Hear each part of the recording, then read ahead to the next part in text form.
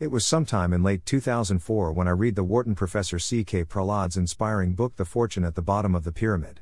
The core principle of this book revolves around offering products and services to consumers who are at the bottom of the consumption hierarchy and the profitable impact it makes to their lives and the overall economy of that country.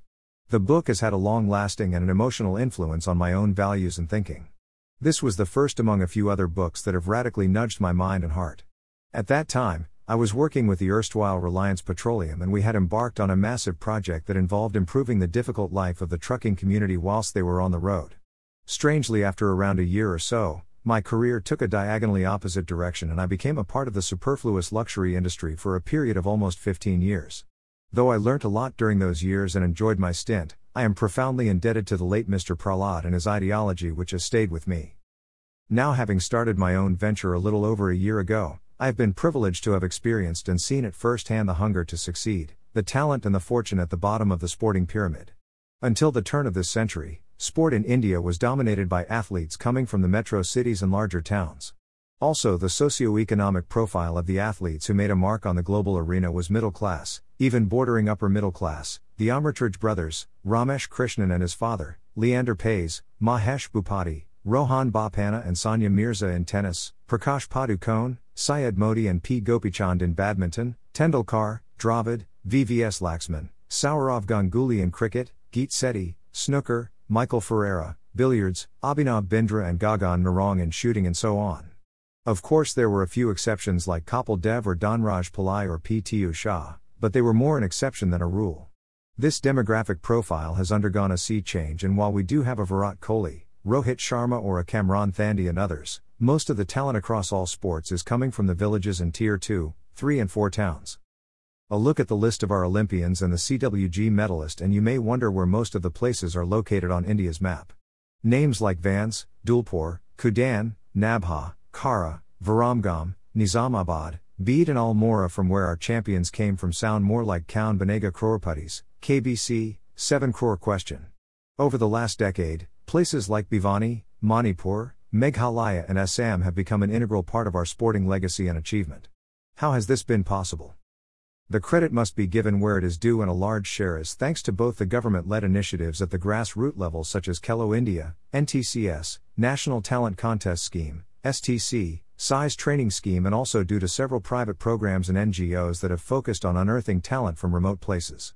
Even in cricket, it was an initiative called TRDW, Talent Resource Development Wing, initiated by the Board of Control for Cricket in India, BCCI, developed by Dr. Makrand Wangankar and led by Dilip Vengsarkar and Brijesh Patel, that we were able to discover MS Dhoni from the mining and Naxal-infested state of Jharkhand, as well as others such as Suresh Raina, Irfan Pathan, Sriyasanth, R.P. Singh and Piyush Chawla, all from non-metro cities. There were 30 TRDO's Talent Resource Development Officers actively scouting for talent all over the country. Over 100 young but hugely talented players emerged from this initiative. Dhoni became a role model and an inspiration for other cricketers from smaller and remote places which were not on the cricketing map. Now we have a larger share of players from these unheralded towns who are a part of the Indian cricket team. No wonder states like Vidarbha and Madhya Pradesh have won the Ranji Trophy 3 times over the last 4 years. In the year Delhi won, it was a small state with rich cricketing history, Saurashtra that was the runners-up.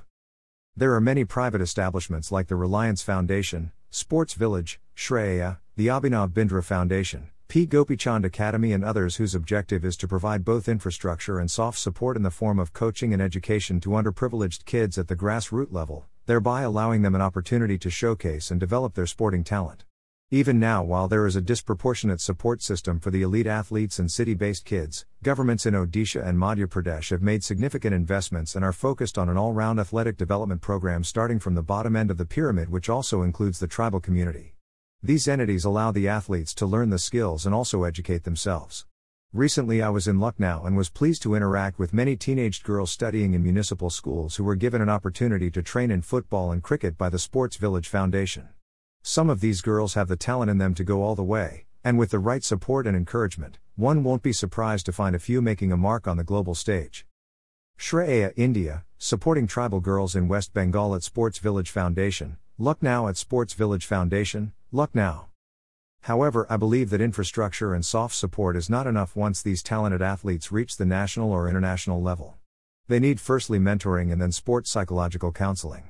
Let's look at two prodigiously talented cricketers, Yashasvi Jaiswal, born in Shuri Yawanup, and Prithvi Shaw, born in Gaya, Bihar.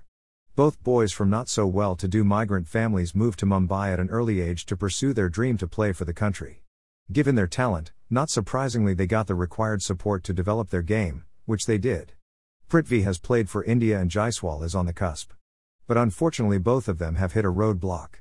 Not because of lack of ability and talent, but sadly because they are deficient in the required upbringing, mentoring and education. As a result, there is a worry that both may be lost to Indian cricket. During my time, it was Vinod Kambli who lost his way both on the field and off it. Again, an outstanding talent, but poor upbringing and lack of education were his bane. All Vinod required was a stable mentor. Surya Yadav, who has recently taken T20 batting to another level, would have gone the Vinod Kambli way, but luckily he found a mentor and ever since 2019 has turned around not just his game but also his outlook towards life. Surya comes from Ghazipur city and up, but his childhood was spent in Mumbai at Bark, where his father worked as an engineer. His issues cropped up when he attained success at the domestic level and was unable to handle it. Vinod's situation at home was unfortunately far worse. Hence his need for a strong and stable mentor was an absolute necessity. These are all examples of self-sabotage where the requirement was of self-mastery. Whenever self-mastery is not possible, it is important to provide them the required mentoring. What is mentoring and how does it help a young athlete? We'll cover this subject in my next blog. Remember, a sheep without a shepherd goes astray.